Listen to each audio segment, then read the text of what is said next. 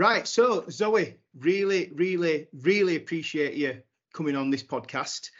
As I said, done a bit of research on you. You seem to be very famous around Cambridgeshire and the what's going on in football in Cambridgeshire. So before we start, could you just give us a brief introduction about who you are, what you do, why you're famous in Cambridgeshire, and why you should be famous across the whole English game? I think famous is a bit of a strong word, but I think it's more passion. People can see my passion, so that's why they take note. But yeah, so I coach an under-13 mainstream team. I have an adult disability team, inclusion team, because it's not just disabilities, it covers mental health and learning disabilities as well. I work alongside my county FA as a disability ambassador, and we go out and we try and promote inclusion and disability football in loads of grassroots clubs in our county. Yeah.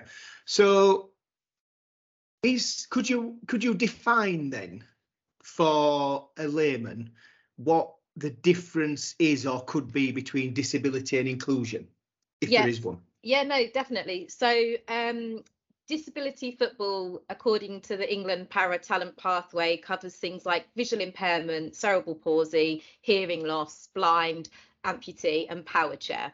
So that's your classification for England para football. So England have those teams, and that's what's classified as disability football. However, inclusion football then broadens on that. And we include people that may have a learning difficulty or disability, also that suffer with mental health. So they might not have that physical disability. However, they still may struggle with mainstream football and need to be included in a different environment just to have safe, fun access to football. Brilliant. And I think, sort of looking into what you're doing and the two sides of football, which are one and the same, really, I think mainstream could learn loads from the other side, for want of a better, if that's the right term. Just when you talk then about inclusion, and I think the inclusion side of what you're doing needs to be integrated more into mainstream football, in my opinion. And that's something we do as a disability ambassador. So you'll work with grassroots clubs on how they can support children or adults with a disability or additional need, how you can help incorporate them in, I hate the word mainstream, but in a mainstream football team. So we will go in, we will offer that support. We can also help coaches tailor the way they coach. So if you've got a child that struggles with their hearing, we can go in and suggest that you make eye contact with them, you get their attention by hand gestures, you might need to use a flag instead of a whistle. So with the ambassador role, that sort of covers that as well. It is getting everyone included, be it disability or inclusion, be it mainstream. It's about bringing the two together and helping that individual find the football that they want. Yeah. Is how would, trying to talk from a nationwide perspective here, not just Cambridgeshire, what does, and again I agree with you on the term mainstream football. I don't like using it, but I think it's the term that people use, so for this, it's familiar. The discussion we'll use it. So what can mainstream football learn from inclusion football and disability football? For me, one of the biggest ones is being inclusive to all. Everyone wants to win. Everyone wants that good buzz when you've had a good win, but actually excluding a child or an adult because of their ability or disability, we want to showcase that you can work as a team, you can include that person, and that football is about the buzz that you get from playing football and being in that environment, not necessarily being the strongest or winning all the time. So like, I think for me, winning's like a byproduct of playing the game, if you like. For me, it's enjoying it first and learning from it and learning about yourself, your teammates, and all the other things. For me, football gives you, and I think winning is just, if you win, then brilliant. It's a byproduct of it. Obviously, the higher up the pyramid you go, winning is more important, and the older you get, you know, as a coach myself, I coached from, I think, start under fives, and you said to them, I don't care whether we win 10-1 or lose 10-1. Like I coached the boys team. Don't care if we win 10-1 or lose 10-1. I said, as long as you enjoy yourself, give 100% and learn. We've now gone into under 12s where league tables are published, results are published, and things do for differing reasons do change. And I think this is where sometimes football at grassroots level can lose itself a bit, because the people on the sideline are more vociferous in their, you know, support, shall we say. The players are, some coaches are, win at all costs. And I think sometimes we lose the element of what grassroots football is about. Do you see that in disability and inclusion football? So just going back to that grassroots, what you've just spoken about.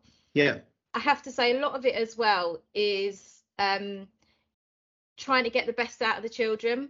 You know, your children can win, but it's about how you get them to that level, and it's about how supportive you are, how encouraging. It's about the terms that you use, it's about the tone, it's about the language. So every child and every team can get to that winning ability, but it's the journey that you go on to get the kids there. And I think that's a massive part of it. We don't want children to be shouted at.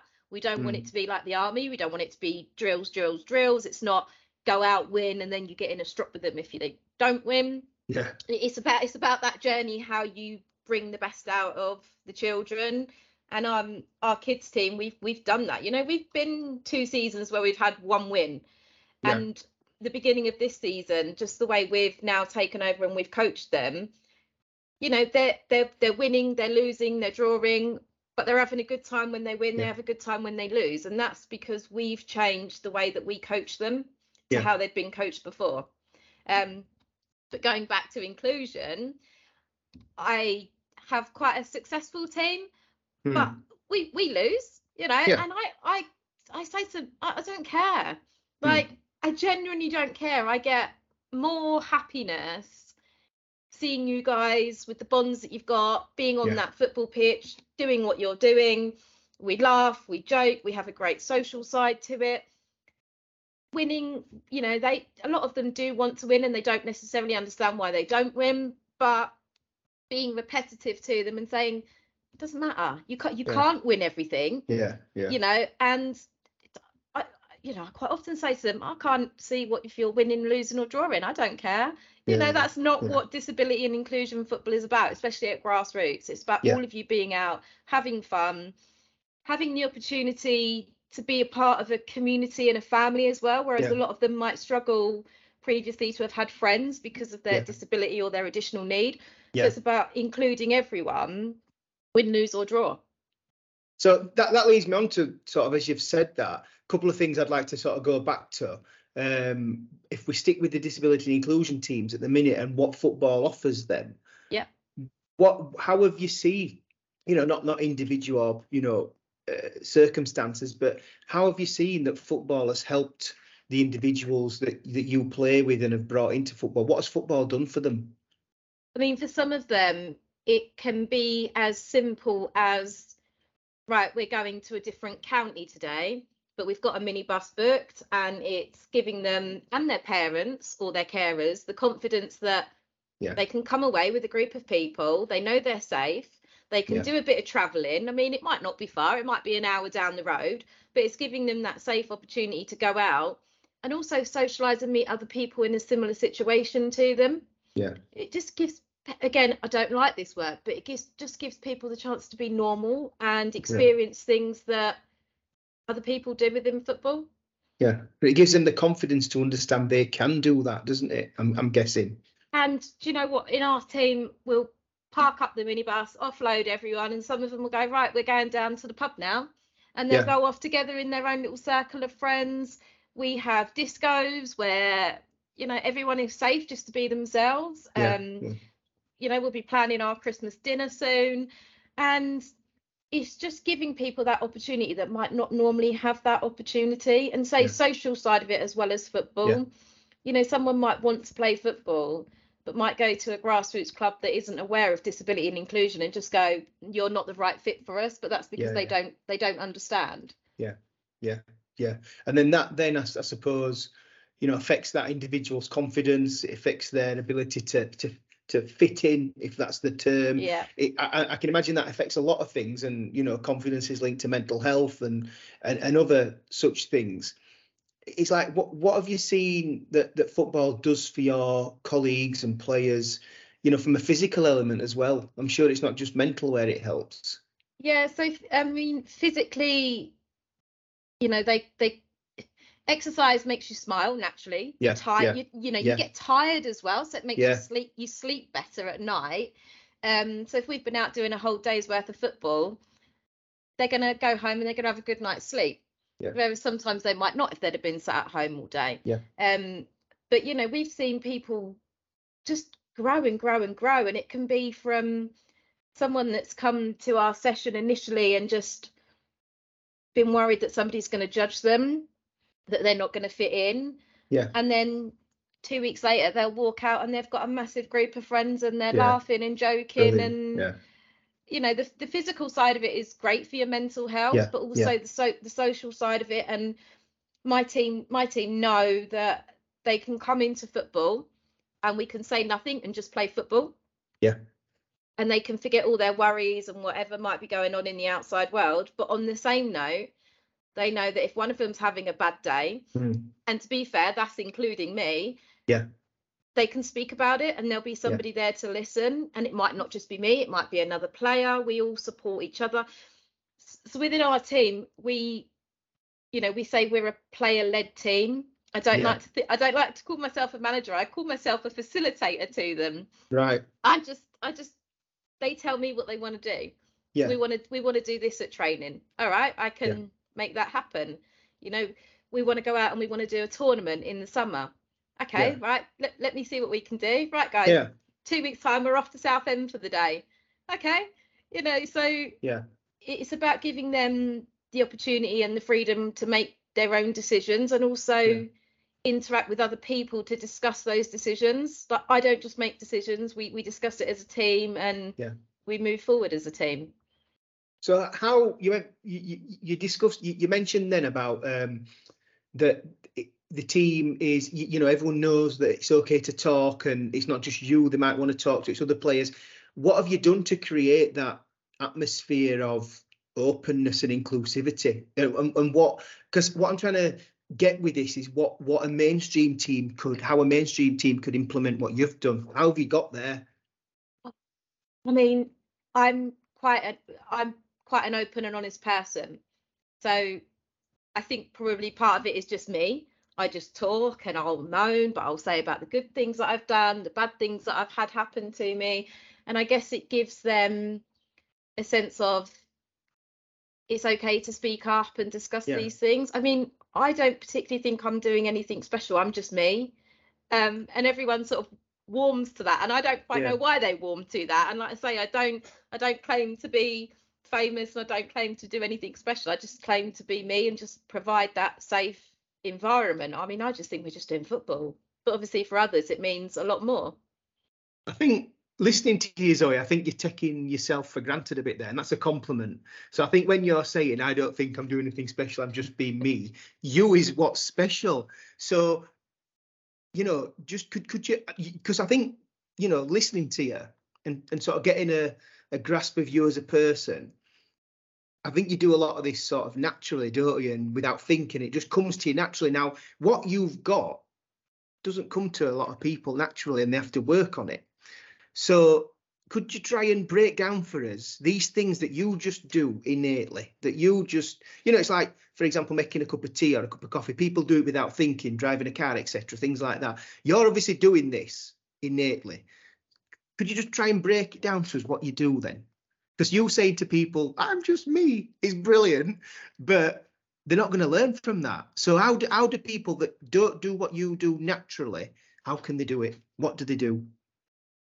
Well, how to be Zoe Harvey, that's a hard one. No, how to create, and you know, when you say I just, you know, I talk and I'll moan, but I'll tell you know, there must be something that you're doing, not just one thing. There must be a number of things that you're doing to create an environment where your players and everyone involved in your team and your clubs feel safe and feel that they can open up, not just to you, but to others?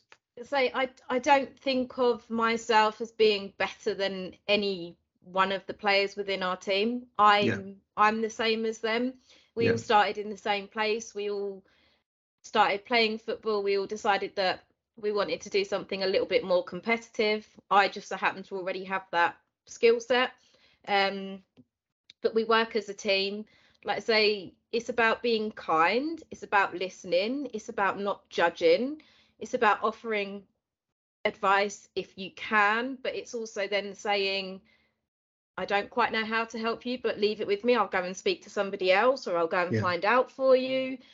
And I say, just making each individual feel like they're worthy, I guess. And I say I've had struggles. Obviously I'm registered blind as well, so I only have 12% vision. So sort of saying to them, you help me, we help you, we make it work.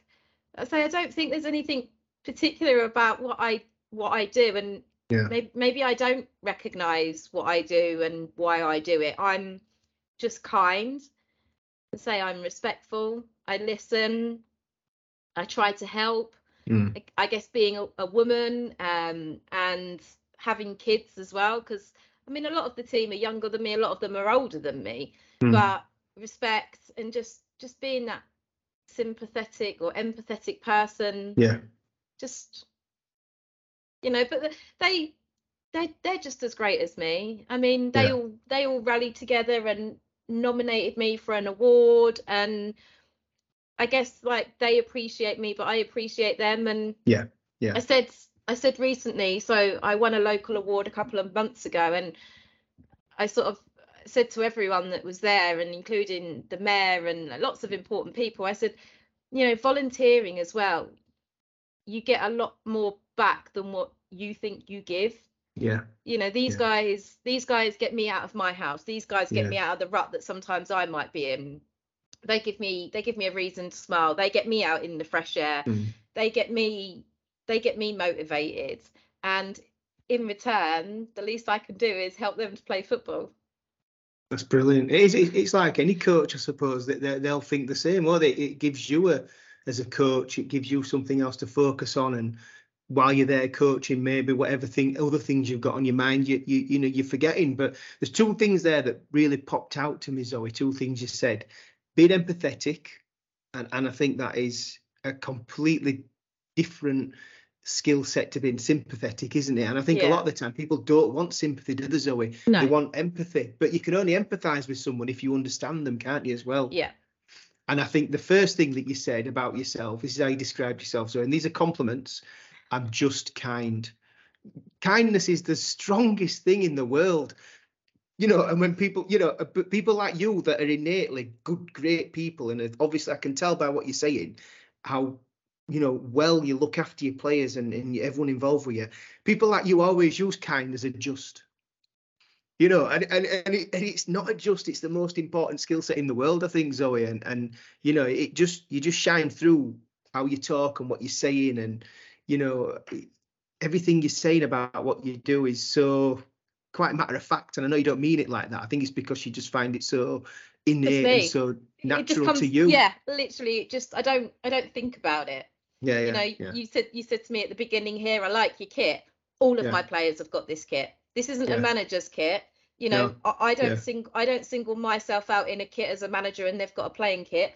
They've all got the trackies, they've all got the hoodies, they've all got personalized training tops, you know, and so that's what makes us a team, and that's what makes them feel a family. And if I can buy them a £30 tracksuit, and that makes their mental health and their well-being go from down here to up here, that's what I'll do. Where do you think this has come from in you then? Where do you think, you know, looking back, because I think, like, you know, we are a product of our environment, and a lot of the things of how we are as people now are results of maybe what's happened in childhood and stuff. I'm not saying that's a thing with you, but I'm just trying to get to know you, and this is really interesting to me. Where's this come from? So I have a limited life expectancy. I'm not going to probably live till I'm 80, 90. I was ill health retired back in 2013, so 10 years ago now. And for me, it was about proving to my children that you can make a difference. And if you're kind to people, how you can help people. And when I'm no longer here, I want my children to be able to go, that was my mum, she did that. And that's what drives me. It's making my family proud. It's making my kids proud. And it's showing people that nobody's different. My son will come and train with the adults, and he just treats them like normal people. He doesn't look at them any differently. You know, I've got 6-year-old twins, and they've got kids at school that use a white stick, but for them that's normal, because that's what mum does. So trying to instill in my children that everyone is as valuable as everybody else in this world, whatever they can contribute, and you should try your utmost to contribute as much as you can to make someone else's life better. And like I say, at the end of the day, when I'm no longer here, I want them just to say, I'm proud of what mum did, and the awareness that she brought, and you know, I want them to follow, and I want them to be proud of themselves as well. Yeah. So can we just go back to your ambassadorial role with your county FA? Yeah. How did that come about, and what does it entail, and what has it taught you?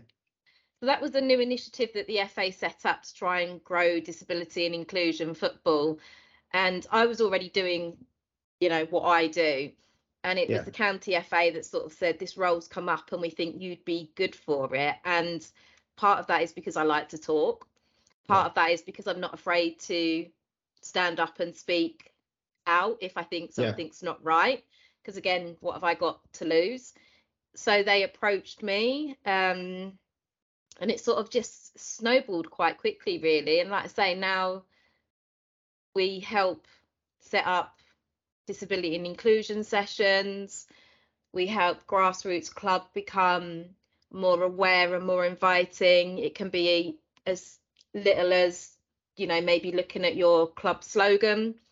You know, if that was a disabled person reading that, would it be inviting to them and welcoming to them?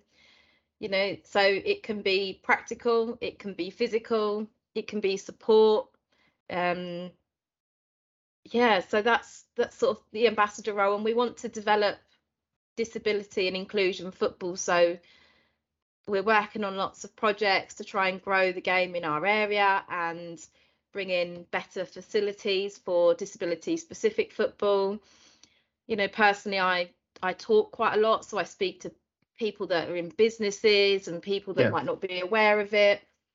So the ambassador role essentially is also saying that, you know, I'm a female, I'm a disabled female, and I have a role within football. And if you can physically see me and see what I'm doing, then hopefully that will give you the strength to say, well, I could be like that as well. So just remind who's your county FA? Let's give them a shout. Yeah, Cambridgeshire FA. Excellent. And is there anyone there that you're working with in particular, or anyone you'd like to mention? Yeah, so I work alongside Ryan Kay, who actually, you know, nominated me for the role, and he saw something in me that said you'd be great for this role. Ryan's got a disability himself. He's played at extremely high level for his country. So having those two, we've got two different disabilities. I'm a female, he's a male, but working together, you know, and we don't always agree on things, but we respect each other's opinions to thrash it out to then develop it further. So Ryan at CAMS FA has been so supportive of me, and he's believed in me, which has then pushed me further to think I've got this wonderful person and the county FA that can see that I'm making a difference, so let's push it even further, let's work together, let's see what we can do. So what has this role taught you? Not necessarily about yourself, but about grassroots football and those in it. So you're going in as a disability and inclusion ambassador. And I imagine a lot of your work is trying to educate you know, the mainstream teams about disability and inclusion in football. What has it taught you about grassroots football? That it's not as inclusive as maybe it would like to be, but I think there's a fear factor. People think that if you've got a disability or an additional need, it's a different sort of football, and they don't know how to deal with that. And actually, I go in and say, it can be scary, but there's a massive support network out there. Football's football. Like you give 2 able-bodied people a football and 2 people that might have a disability a football. Football's still football. They still want to kick the ball. Yeah. So it's about going into grassroots clubs and actually sort of trying to say, take the fear factor away and say that it's, you know, you're not on your own. It's okay to be scared as well. I mean, one thing I say to every grassroots club is, no question is a stupid question if you don't know the answer. Yeah. You know, don't be afraid to ask questions that you think, oh, maybe I shouldn't be saying that, or can I use this term, or can I use this word? Like, we're here to educate and we're here to help and support. Yeah. And like I say, grassroots football is getting a lot better with disability and inclusion. It's not even breaking down barriers. It's just showcasing and offering that support and realizing that, say, everyone, I keep going back to it, but everyone has a place in football. Yeah, I think education as well. I think it's educating people, in my opinion, and like you said, maybe people are sometimes afraid to ask a question for fear of offending someone or offending a group or appearing to be ignorant. And a few things I come across is, you know, watching a football match at any level, so it could be a grassroots game through to a, you know, a professional game in stands, and someone next to you might say something that 10 or 15 years ago was still wrong, but the norm or accepted. You know, I'll say to someone, say, hey, mate, you can't say that anymore. What? See, that's, you know, you shouldn't be saying that. And like, you know, they're not, you can tell these are idiots. They're like people that are not normal, nice people, and say, what do you mean? I'll explain why they can't say it. And then for the next 20 minutes, they're apologising to me. Oh, sorry, I didn't mean it. I didn't know. I said, no, it's fine, mate. It's fine. It's just, you know, it's good. I know you didn't know. That's why we're letting you know that, you know, nowadays that is not a term that is acceptable or, you know, or needed to be used. And like I said, for 20 minutes, they're apologising then. And I think it's just around education, around ED&I and things like that, and terminology. And I think the more educated you are on something, the less fearful you are of it. That's it. And it's about being relatable, so people can come to you and say, you know, can I say this? Can I say that? For not fear of reprisal that they're going to get told off. I mean, we were at a training day at St George's Park a couple of weeks ago, and one of the questions was, is the blind community an acceptable term? And a lot of people said no, because you can't label it. And the only 2 blind and visually impaired people that were sat on the same table went, but we're all right with that.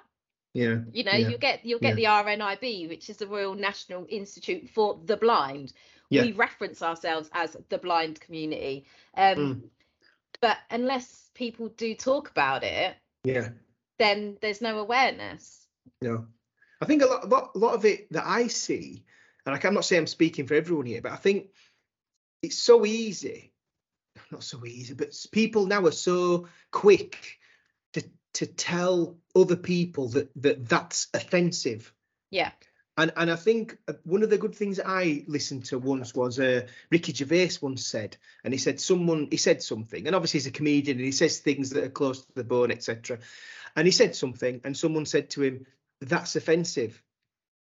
And he went, no, there's a difference between that being offensive and you finding it offensive. Yeah. Don't label that term that everyone finds it offensive. If you're offended by it, then that's fine. That's your choice. But don't tell me that everyone is offended by that. And I think my point I'm trying to make is I think sometimes in society, we're so fearful of being told that we're offensive that we don't sometimes broach topics or say something, or we skirt around a topic. But then the world doesn't change. Exactly. Yeah. And I think that's I don't know. I think society has changed. I think it's easy to say that's offensive when, like I say, it's offensive to you, and that's your prerogative, and I respect that. And I think just people sometimes we tread on eggshells a bit. I don't just mean in what we're talking about now in football. I think in everything in society, there's always someone that's going to be offended, I think, isn't there? And that comes back down to the whole thing of what I try and do is treating everyone as an individual. Don't group everyone together. Everyone is different, and everyone should be shown that respect. So yes, that person might find that offensive, and you can apologize that they find that offensive, but like you say, the next person you speak to might be totally okay with that, and that's because they're two different people, and you can't judge everyone the same. No, there's no such thing as normal, though, is there? When people say you're not normal, they're not normal, that's not normal, I'm normal, there's no such thing as normal, is there? Because we're all inherently completely boring. Different. I say to my lot, who wants to be normal? That's boring. We're out there living it. Yeah, I said that to my son. I said, don't be normal, Jude. That's that's they don't want to be normal. And I think I think it sometimes goes back to sort of, when you want to, people want to fit in, don't they? They don't want to, stand above the parapet and put their head, above it for fear of being above everyone, being criticised. But then as you get older, who are all the people that we respect? They're all people that have metaphorically put their head above a parapet and stood out. Yeah. So I think it's, it's human nature to not want to, but everyone who we recognise and support and look up to are people that have stood out, if you know what I mean. And so you've got to stand out to make a difference, and standing out isn't always easy. And going back to the whole mental health thing, standing up and being counted can get backlash, and you can get people that don't agree with you. You can get people that try to single you out. You can get people that try to put you down because they don't agree with what you're saying. And the hardest thing is, as an individual, to continue to stand up and to continue to be counted and to continue to make a difference. And it's not easy. No. But if you don't stand up, you're not trying to make change for the better. So I love what you said then. You've got to stand out to make a difference. Or was it stand up to make a difference? Well, both, I guess. Both. I love it. I'm gonna use that as a title of the podcast, and I'm gonna nick it. I love it. And you're right, you've got to stand out to make a difference. You don't make a difference from the shadows, do you? You don't make a difference from, sat behind a wall. You've got to climb that wall and talk. And have you come up against things like that then, when you've said you've had, people those that stand out to make a difference get put down, get criticised? Have you had experience of that? Yeah, and I'm going through it now. So I've been through, I've been in football for a good few years now, and I still get it. Yeah. And sometimes even now I'm like, do I want this stress, and do I want this hassle? And my mental health suffers. Yeah. But I have to dig deep and rely on the support of friends, family, my team, and know that if I don't stand up, who else will? And actually, by me standing up and people seeing that I'm standing up and people see that I'm getting backlash, it gives them the confidence to speak out as well. Yeah. I don't want to be the only one that speaks up and stands out. I want to give the confidence to everyone else to stand up, speak out, and be themselves and make a change. What sort of hassle you get? I don't want to be specific, but what types of hassle, as you put it, are you getting? I can't imagine. Why? Yeah, I mean, when people feel threatened, maybe. I mean, I'm a woman. I'm a small woman. I'm 5'2". So I'm confident. So I'm a small woman that will go in there and I'll speak to any man that I come across. And it's, I guess, not all the time. And believe me, it's not all the time, but people don't expect it. Yeah. People don't expect to see me. Yeah. So I guess that it comes back to what we've said about people don't like change. And when you're trying to change the world and people feel threatened by that, then they try to attack you. And all you have to do is continue. And however hard that is, you have to continue, because if you don't, they've won. So so give us some examples then around what you've done to deal with this internally. So obviously, like you said, things, whoever you are, criticism, no matter how, you know, how blunt you are, criticism does hurt. Everyone feels it, Of course it don't does, yeah. So what have you done, and what things have you put in place, and what have you learned to how to deal with this? Cause obviously, you know, when things criticise, people's mental health can dip. What have you done to build that back up again? What coping mechanisms have you instilled? What have you learned? And what can people who are in your position, that are trying to make a difference, that are getting criticised, that are getting put down, what can give us some tips on what you've done, please? I think it's okay to show your weaknesses. Yeah. So I will tell people that I'm struggling. Yeah. I will cry. Yeah. I will wake up at stupid o'clock in the morning because I'm worried. But I have to put that good support network around me and talk to people, and that's, you know, lots of different people and good people that I have in my life, and that's in the grassroots community as well. I have to be strong to confide in them, and also do it the right way. So if there is an issue, there is, especially in football, you know, you've got your safeguarding and your welfare officers, you've got your county FA.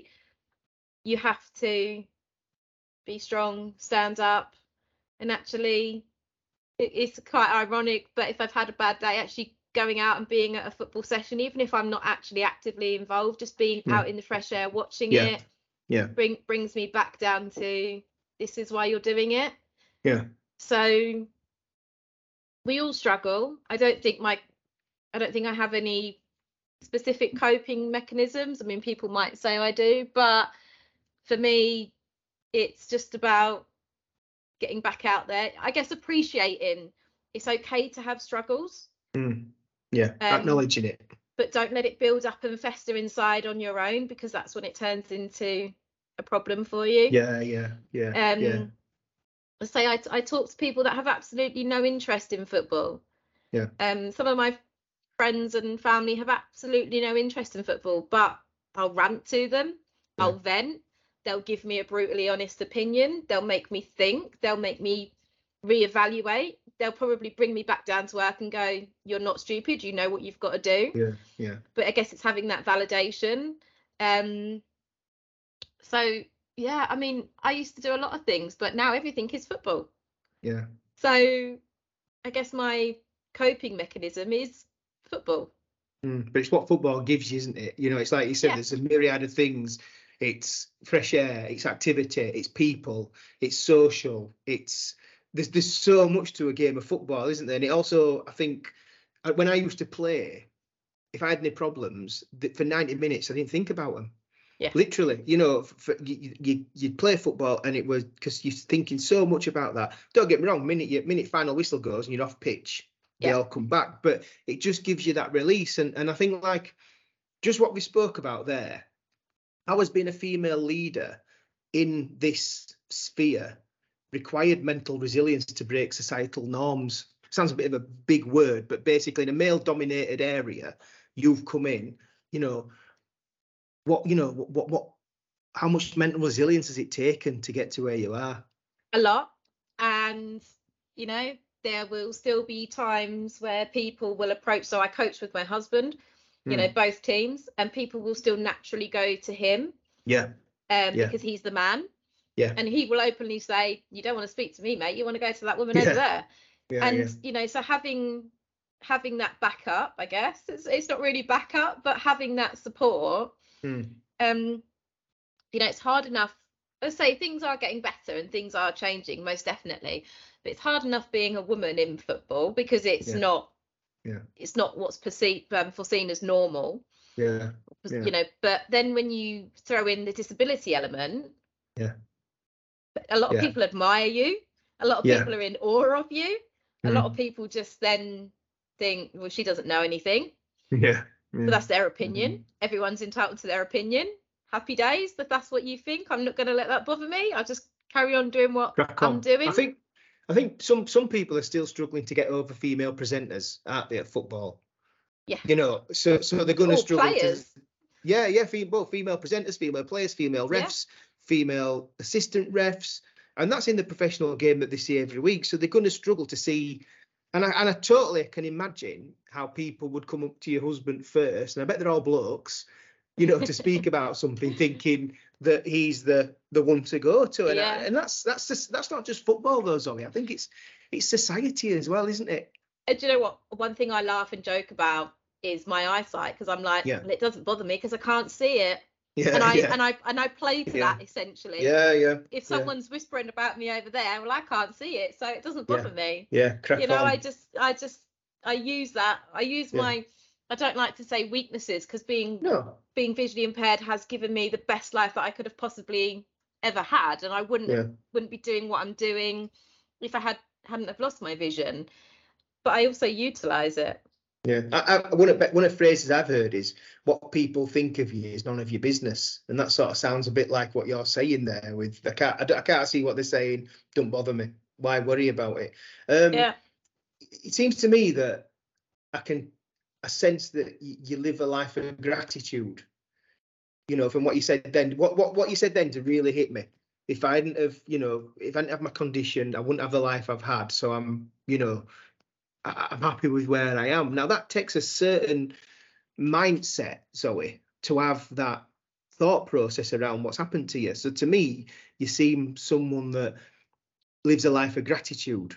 Would I be correct? You got to be thankful for what you've got, not what you haven't got. You can't change, don't worry about things that are out of your control. I'm not in control that I've lost my sight. I'm not in control that my body's decided to pack up and I'm diabetic and I've got all sorts of weird and wonderful things. I can't control that. So why worry about it? I just have to manage it, get on with it, and focus on the things that I can control.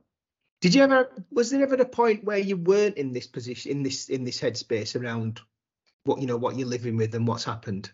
Yeah, so when I was retired 10 years ago, sort of having my world ripped out from underneath me, not being able to drive anymore, so you lose that sense of independence and getting out, not being able to work anymore, my husband having to give up work as well to be registered as my full-time carer.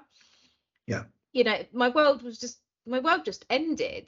And actually I slowly got back into, what can I do to get me out of this house, sort of thing. And actually at that point I started volunteering, but over the phone. So I volunteered with Silverline, and that was a little bit of a stepping stone for me, because I still didn't have the confidence to go out of the house. But it gave me that sense of, I'm actually doing something with my life again, not just sat here doing nothing. And then it just grows and grows and snowballs and snowballs. And like I say, I'm really lucky to have someone that I'm married to that is so supportive. And he backs me all the way. And I've got a meeting, can you drive me here? There's no questions. I've got my eldest daughter that now lives at home. Can you watch the kids while I go to football this weekend? So I am grateful, I am thankful. And like I say, just have to focus on the things that are within your control. So to go from where you were to where you are now, did you read any books, podcasts, watch videos? How? Because with greatest respect, it takes a lot of work to go from there to there, doesn't it? It must have done. And we're all winging it, aren't we? What did you do anything specific to help yourself?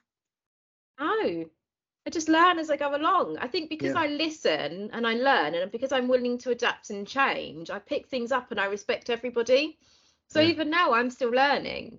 We don't, I guess it's a bit like becoming a parent. You don't get a manual. No. You can have a book on how to be a football coach, but that you might get someone totally different walk through your door. And that book just has to go out the window. So, the same as everybody else, you do your grassroots coaching, you do your safeguarding, so you get that basic knowledge. But I haven't specifically done anything. I'm just constantly adapting, constantly learning, constantly willing to change.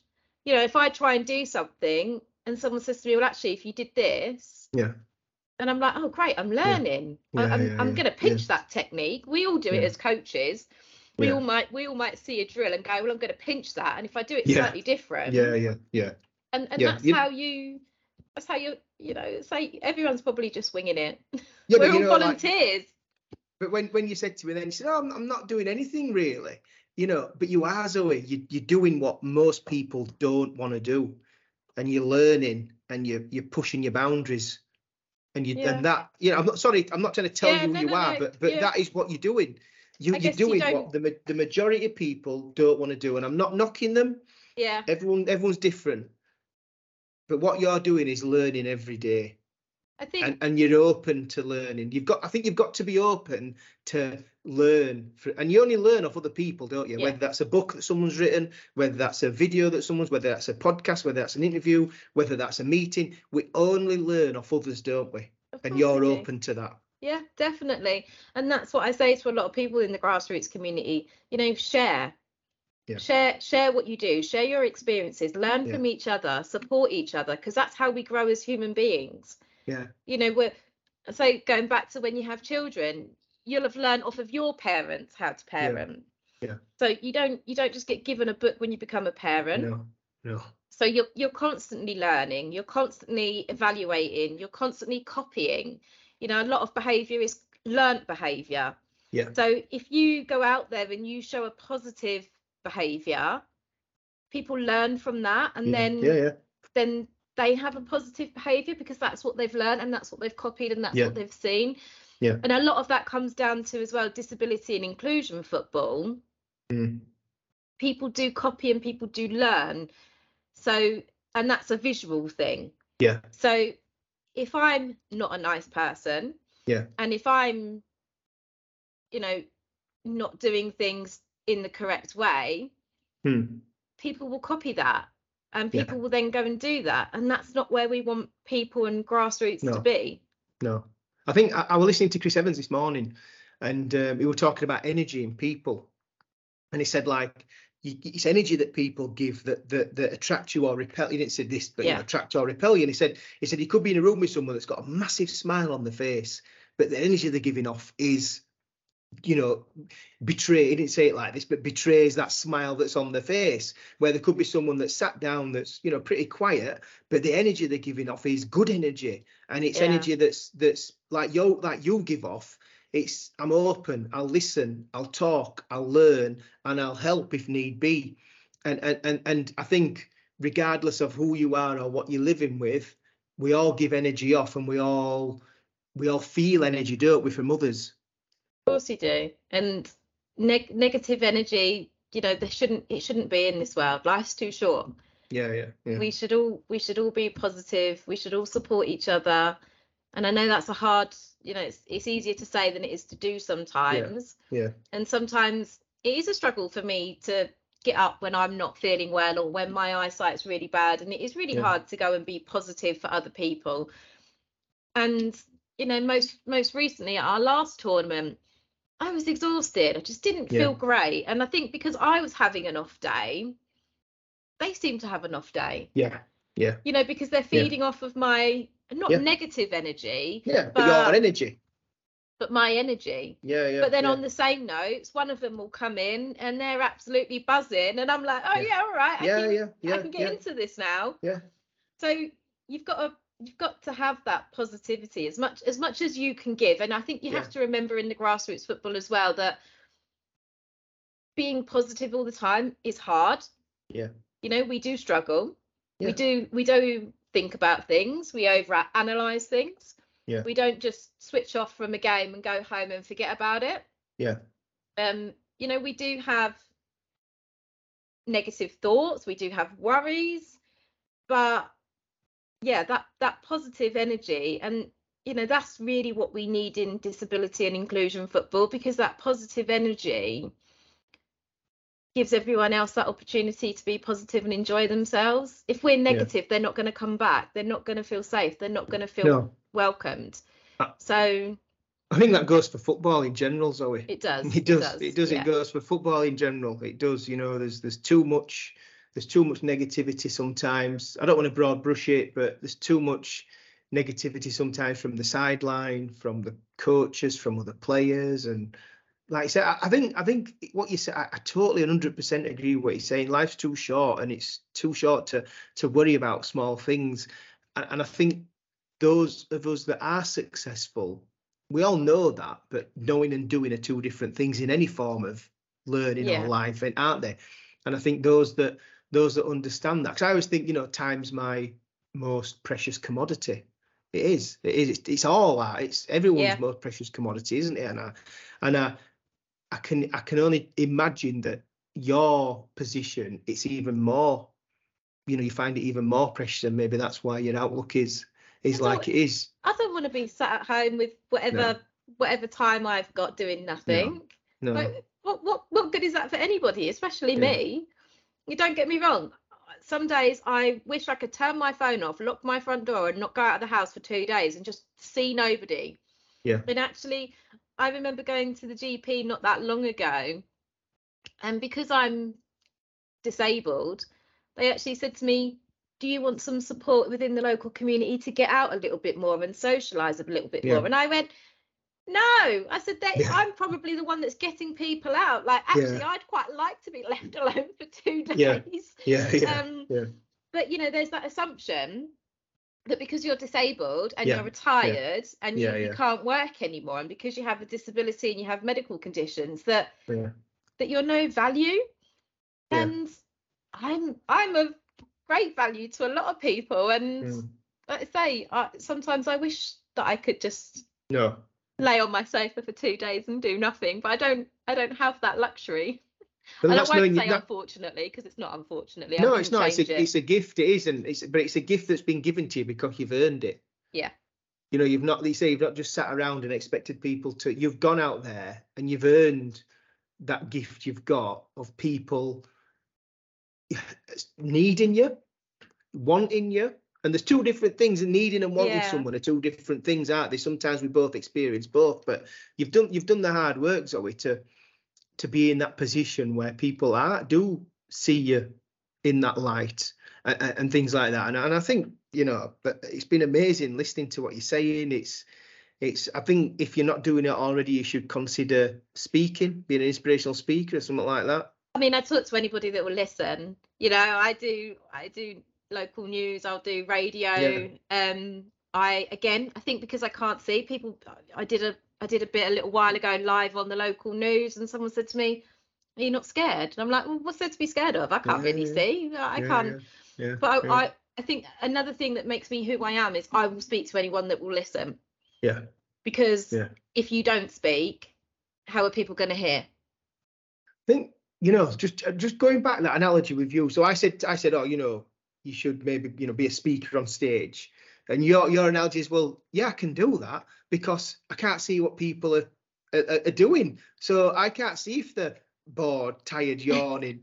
And that's the ultimate lack of fear, isn't it? Yeah. And that's the thing. They say public speaking's one of the greatest fears we can have. And why is that? Because we're always looking at everyone thinking, they're bored, I'm crap, I'm this, I'm that. Where I suppose, if you can't see that reaction, you just go for it, don't you?